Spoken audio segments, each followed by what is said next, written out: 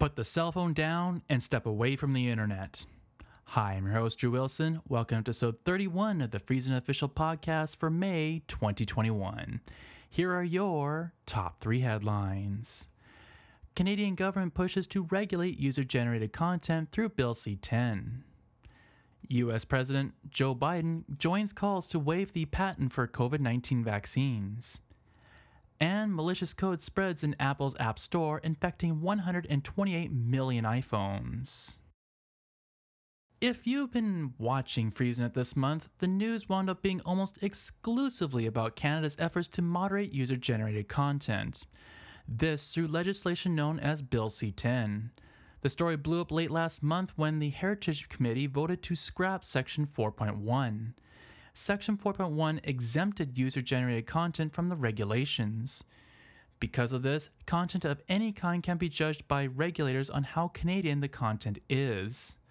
From there, they can order services to promote or demote the producer's speech accordingly.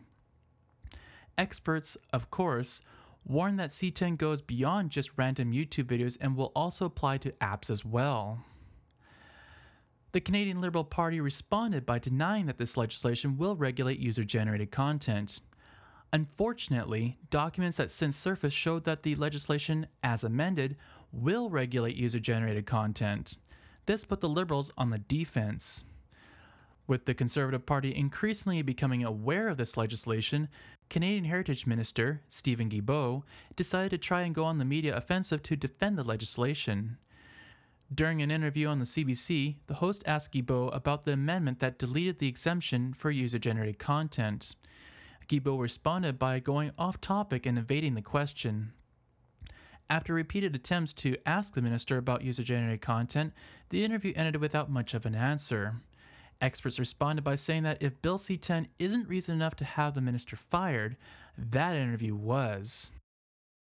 Then, in a shocking turn of events, the NDP backed the Liberal Party by voting to shut down debate of the legislation.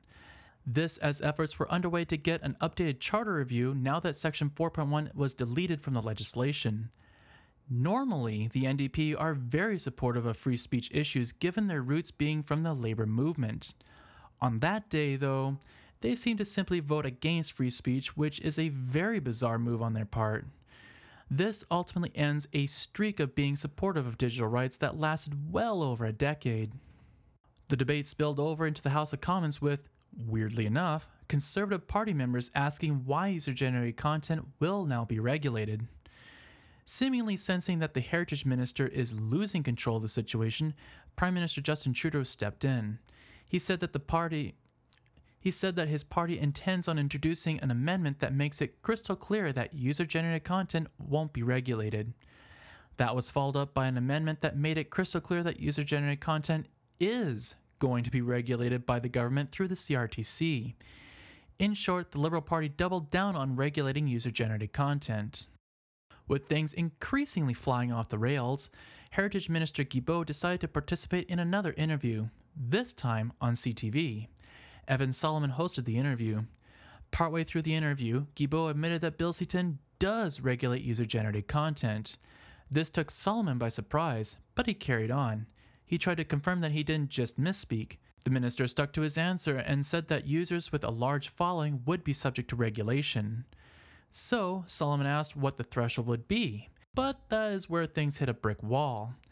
Guilbeault refused to answer the question, but he did confirm that it is those with a large following that would be subject to regulation. The CTV interview was so disastrous, even the minister realized how bad it really was. The next day, the Heritage Ministry issued a statement saying that the minister wasn't clear with his comments. The statement says that user-generated content would not be regulated under Bill C-10 and that it only affects large tech giants.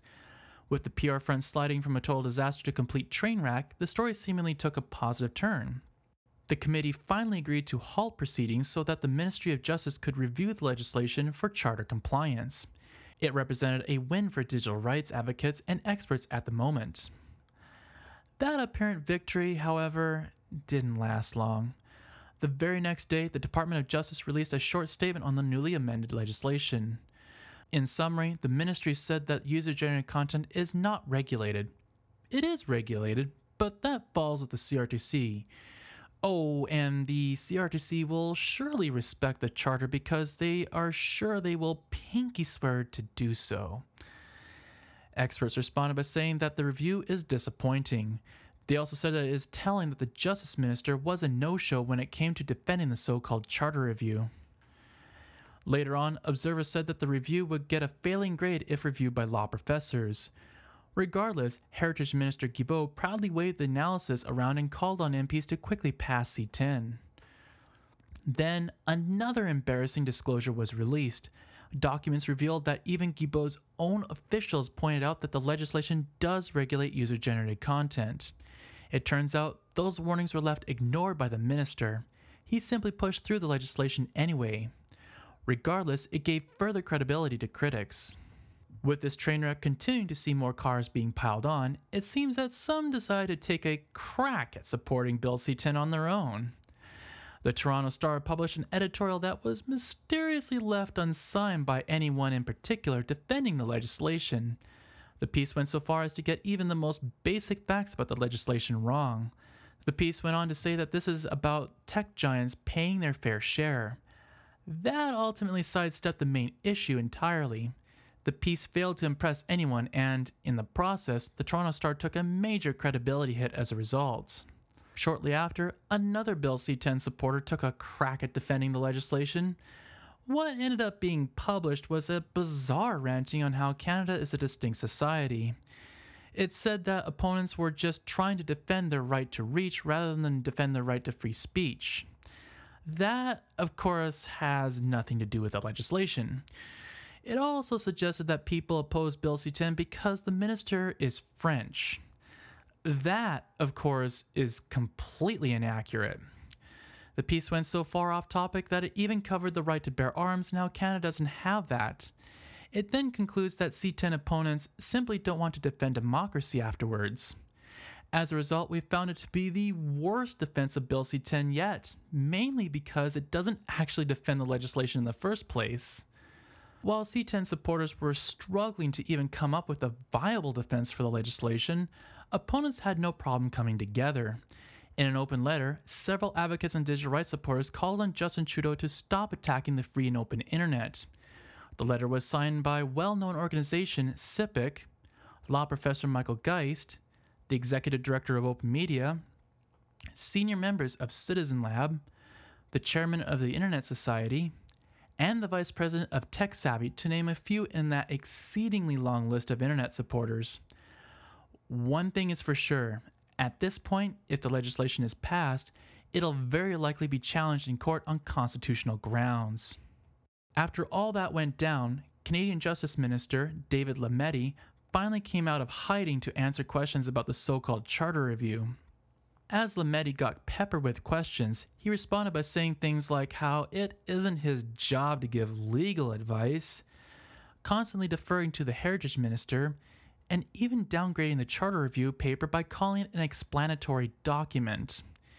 In other words, by his own admission, he and his department didn't produce what was asked.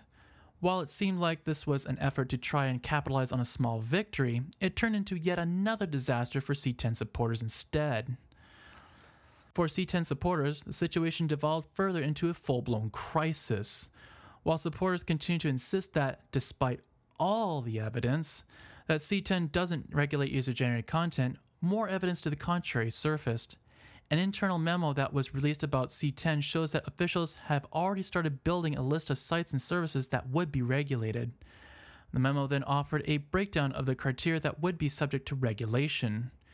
From what we gather, apart from the note about fulfilling the mandate of the Broadcasting Act, which we are unsure of, it looks like even FreezeNet would be regulated according to the law. At any rate, it showed that the range of content that would be subject to regulation is much wider than previously thought. Content such as podcasts, news sites, including foreign news sites, video, apps, and even online pornography would be subject to regulation.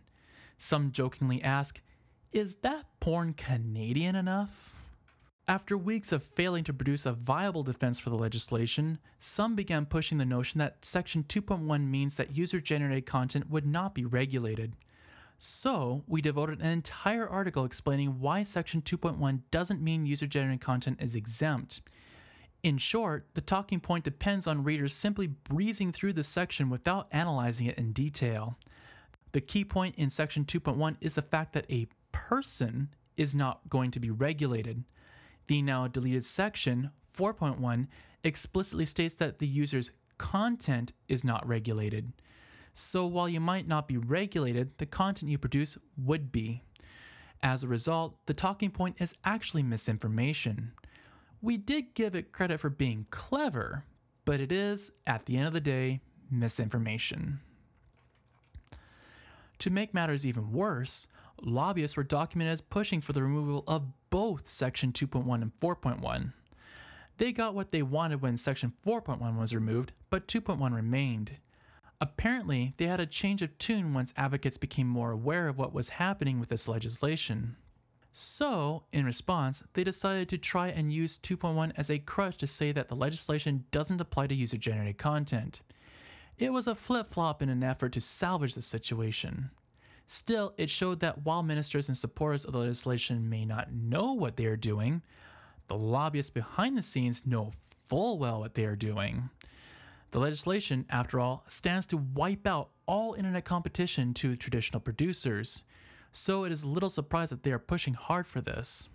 With Bill C-10 touted as something that supports creators, it was interesting to note that Canadian creators, besides ourselves, are speaking out. YouTuber JJ McCullough posted his thoughts on the proposed legislation. Part of his comments included how the current way of doing things has produced hundreds of Canadian YouTube stars. With the legislation, new and up-and-coming talent will have to face a radically altered landscape that could be more prohibitive to their success. This is thanks to requirements that content needs to be Canadian enough. Indeed, these echo ours and many others' concerns as well. Moving on to our second big story, US President Joe Biden is making waves of his own. Despite quite a bit of pressure, even from his own officials, Biden backed efforts to waive the patent on COVID-19 vaccines. One of the major concerns about COVID-19 vaccines is the bottleneck of vaccine production. Supporters of the widely criticized patent system say that the patent protection is necessary to fund medical research. Experts and observers note that the COVID-19 pandemic is different in that it is a global problem that needs solving sooner rather than later. By waiving the patent protection, you allow more organizations to produce the vaccines. Since governments strictly control the flow of vaccines through regulation, there isn't necessarily a concern for the quality so long as the approval processes are strictly adhered to. In fact, some point to the lack of patent protection for the polio vaccine as an example of how waiving the patent protection can potentially eradicate the deadly disease. Biden threw his support behind the movement to waive the patent despite the lobbying pressure from Big Pharma. This gave a huge boost to the movement to have the patent waived for the public good. With the waiver for the vaccine being wide open thanks to Biden's support, focus then shifted to other countries. France initially opposed the waiver, but after Biden's comments, came out in support of the waiver. Germany, for its part, continued to oppose the patent waiver. Meanwhile, Canada has effectively sat on the fence and said that they were waiting for others to weigh in. The debate over the patent waiver is continuing. The Apple versus Epic court case took an unusual turn. Longtime listeners will remember how the court case came about. It ultimately started with Epic offering an in-game method of circumventing Apple Pay in their game Fortnite. In response, Apple booted Fortnite from the Apple App Store for violating their terms of service. Epic responded by suing, saying that Apple is acting like a monopoly. In response, Apple tried banning the Unreal Engine. This only to have a judge say that the collateral damage is too great for such a move. After all, the Unreal Engine has little to do with the case. In response to that, Apple seemingly retaliated by banning the Epic developer account, kicking every game from the maker from the App Store. Epic, for their part, admitted that they did knowingly violate Apple's terms of service. So, there really is no good guy in this story. Earlier this month, we noted how the court case began with Apple defending its moderation practices. In court, they argued that Epic wants Apple to be like Android. They argued that Apple doesn't want to be like Android and that they want to tightly control what is in their App Store. Things then took an unexpected turn later on. A court document in the case revealed that malware made its way into the Apple App Store. This came in the form of an app known as Xcode Ghost. This is apparently a developer toolset that helps developers make apps for the App Store. While it was sold as being faster than Xcode, it apparently contained malicious code. Whenever a developer created an app with those tools, malicious code got inserted unbeknownst to the developer. This, in turn, infected all the users' iPhones. In all, 128 million iPhones were compromised as a result of this. This incident apparently happened in 2015. Apple became aware of this problem and started looking into how they were going to notify users. At some point, they dropped the idea of informing infected users and instead chose to keep quiet about it. The revelations blew up and ultimately destroyed the idea that purchasing apps legally will mean that you are not going to be prone to malware. Even in Apple's supposedly controlled walled garden, malware is still very capable of penetrating this seeming fortress of security. Suffice to say, Apple didn't look very good for their actions. That was certainly quite the huge set of stories. Still, we did find some other stories to report on, so here are some of the other stories making news this month. We have a follow-up to the story we brought you last month about the massive security incident that exposed 553 million Facebook users. An internal email leaked to the press showcases Facebook's strategy in dealing with the security incident. The email says that Facebook's strategy is to ignore the breach story and hope it all goes away. The leak also suggests that Facebook intends on normalizing such incidents in an effort to make them no big deal in the eyes of the public. Obviously, with Digital Rights Ireland's efforts to litigate the company, the incident has gone well beyond a simple public relations problem.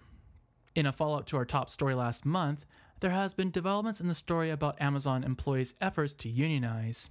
After the vote ended in a loss for employees, the union assisting with the effort is litigating to have the results overturned. Court documents are alleging that Amazon threatened firings and engaged in voter interference. A core argument in the documents revolves around the mailbox where employees could drop off their votes. The mailbox was allegedly located near management's offices and was surveilled by security cameras. One allegation says that this was part of an intimidation tactic to coerce employees to vote against unionization. The court case is moving forward. Right after that story broke, Amazon suffered a setback as 2 Amazon fulfillment centers were ordered partially shut down in Canada. The cause for both shutdowns were COVID-19 outbreaks. Both facilities are located in the Ontario Peel region, an area hit hard by the pandemic. The facilities affected are the Amazon Centre at 8050 Heritage Road in Brampton and the Centre at 12724 Coleraine Drive in Bolton. No word on how many employees were affected. After that, Amazon began pushing its anti-union efforts at other facilities. In a facility in Staten Island, employees were simply obtaining union cards, which are part of the critical first steps towards unionization. Amazon began showing anti-union propaganda on its TV screens in response. The propaganda suggests that signing union cards means signing away your rights to speak for yourself, among other messages. The quick response took employees off guard who note that it only took 5 days from their initial efforts before Amazon quickly responded. European officials say that they have enough evidence to go after Apple in an antitrust probe. The probe is reportedly going to revolve around how Apple charges users in the Apple App Store. In the Commission's statement of objections, part of the allegation says that Apple did distort competition in the market by raising the costs of competing music streaming. The probe came after competing music streaming service Spotify complained. In response, Apple said, "At the core of this case is Spotify's demand that they should be able to advertise alternative deals on their iOS app, a practice that no store in the world allows." You can read the full complaint via our website. Facebook's oversight board has upheld the ban for former US President Donald Trump. The ban hammer was swung after Trump incited an armed insurrection at the US Capitol buildings on January 6th. The board said that they questioned the permanent nature of the ban given the lack of precedence. Trump, for his part, has created his own site in an effort to attempt to get back some of the attention he got while he was on Twitter. It's unclear if the impeached former president will gain much traction with his new site. Privacy messaging app Signal mixed things up with Facebook this month. The company behind the app accused Facebook of banning what is described as an honest ad campaign. The ad campaign reportedly utilized Facebook's tracking systems for advertisers, then simply showed users the results and encouraged them to use their app to avoid the trackers. Signal says that Facebook banned their ad campaign in response. Facebook responded by saying that the campaign never ran and, therefore, didn't ban their account for it. Signal posted a heated reply, posting screenshots proving that they were banned for running the ad campaign. Definitely another intense month on the news front, that's for sure. Now, turning towards entertainment, let's talk about the first impression videos we posted this month. For this month's Steam game, we played the RPG game Might and Magic X Legacy. This game represents the final game in this series and, therefore, the final game we were able to play. You can check out the video directly on our site or via YouTube. From there, we played this month's PlayStation 3 game Split Second. We heard good things about this racing game, so we decided to check this one out for ourselves. You can check out that video directly on our site or via YouTube. As always, you can also subscribe to our YouTube channel. If you turn on notifications, you'll get real-time notices on when we post something new. Now, here are the video games we reviewed this month. First up is Croc for the Game Boy Color. Buggy controls and weird movements hampers play. As a result, this game only passes the 54%. From there, we played Grand Theft Auto for the Game Boy Color. Annoying vehicle controls and difficulty spikes winds up spoiling the fun in this one. As a result, this one gets a 56%. Next up is Worms Armageddon for the Game Boy Color. Worm movement leaves a lot to be desired, but can be worked around. A game that does get better as you go along, so this one gets a very solid 74%. Finally, we tried Bubble Bobble for the Game Boy Color. A game that does retain the features from older versions, but limited screen space and faulty camera tracking does hold this one back a bit. Despite that, this game gets a solid 70%. As for music we listened to this month, we've got AC/DC, Big Gun, John Mellencamp, What If I Came Knocking, Rush, Stick It Out, Tom Petty and the Heartbreakers, Mary Jane's Last Dance, Sunny Lax, Mickey Original Mix, Pearl Jam, Daughter, Radiohead, Creep, Triumph, Troublemaker, and finally, The Love is Stronger Than Death. So that leads us to our pick of the month. This month, our pick of the month belongs to Sunny Lax, Mickey Original Mix. And in other news, America doesn't have exclusivity over police officers racially profiling people. In Canada, Vancouver police say that they were on the lookout for a black person accused of assault. So they arrested someone with an age twice of that as a suspect's description. There were at least 2 problems with the arrest beyond the age. The first problem is that the man they arrested was innocent. The second problem is the fact that the black man they arrested is a retired judge. Of course, not just any judge. He is a retired BC Supreme Court Justice to boot. Awkward. Police say that they immediately let him go once they identified who he was. Justice Sello and Romilly said that he was embarrassed over what the police put him through. Vancouver Mayor Kennedy Stewart said that he was appalled by what happened and reached out to the justice to issue an apology. The Vancouver police also since apologized. Something tells me things are going to be a little bit awkward between the police and the judicial system for a little while. So, the defendant is accused of a moving violation. I'm sure the arresting officer ensured they have arrested the correct person and don't have a case of mistaken identity. Isn't that right, Constable? Yes, Your Honor. I know, decorum and all that. It's no secret that some people have a distracted driving problem. Some check their text messages while others take calls while driving. All this is not only dangerous, but illegal in many jurisdictions around the world. Well, one Ohio Republican senator managed to take distracted driving to a whole new level. While debating a bill during a Zoom meeting, Senator Andrew Brenner applied a fake office background even though his seatbelt was clearly visible. He could be seen driving around while debating the bill. To make matters even more ironic, the bill in question was about dealing with distracted driving. The senator denied he was distracted, but his actions, according to one reporter, would actually be illegal under the legislation being debated.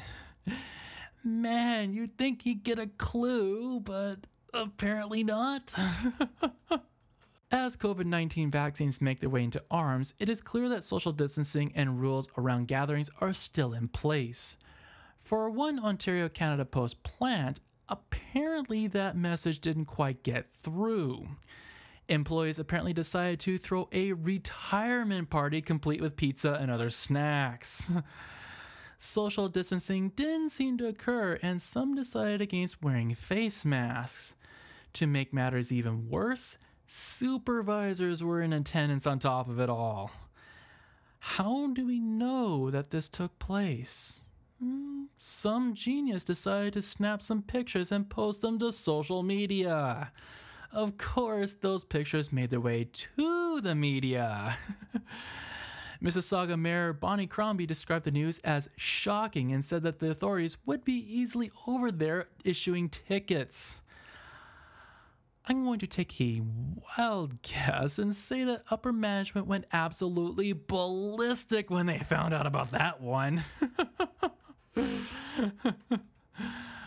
Before we close out this month's podcast, we got two announcements to make.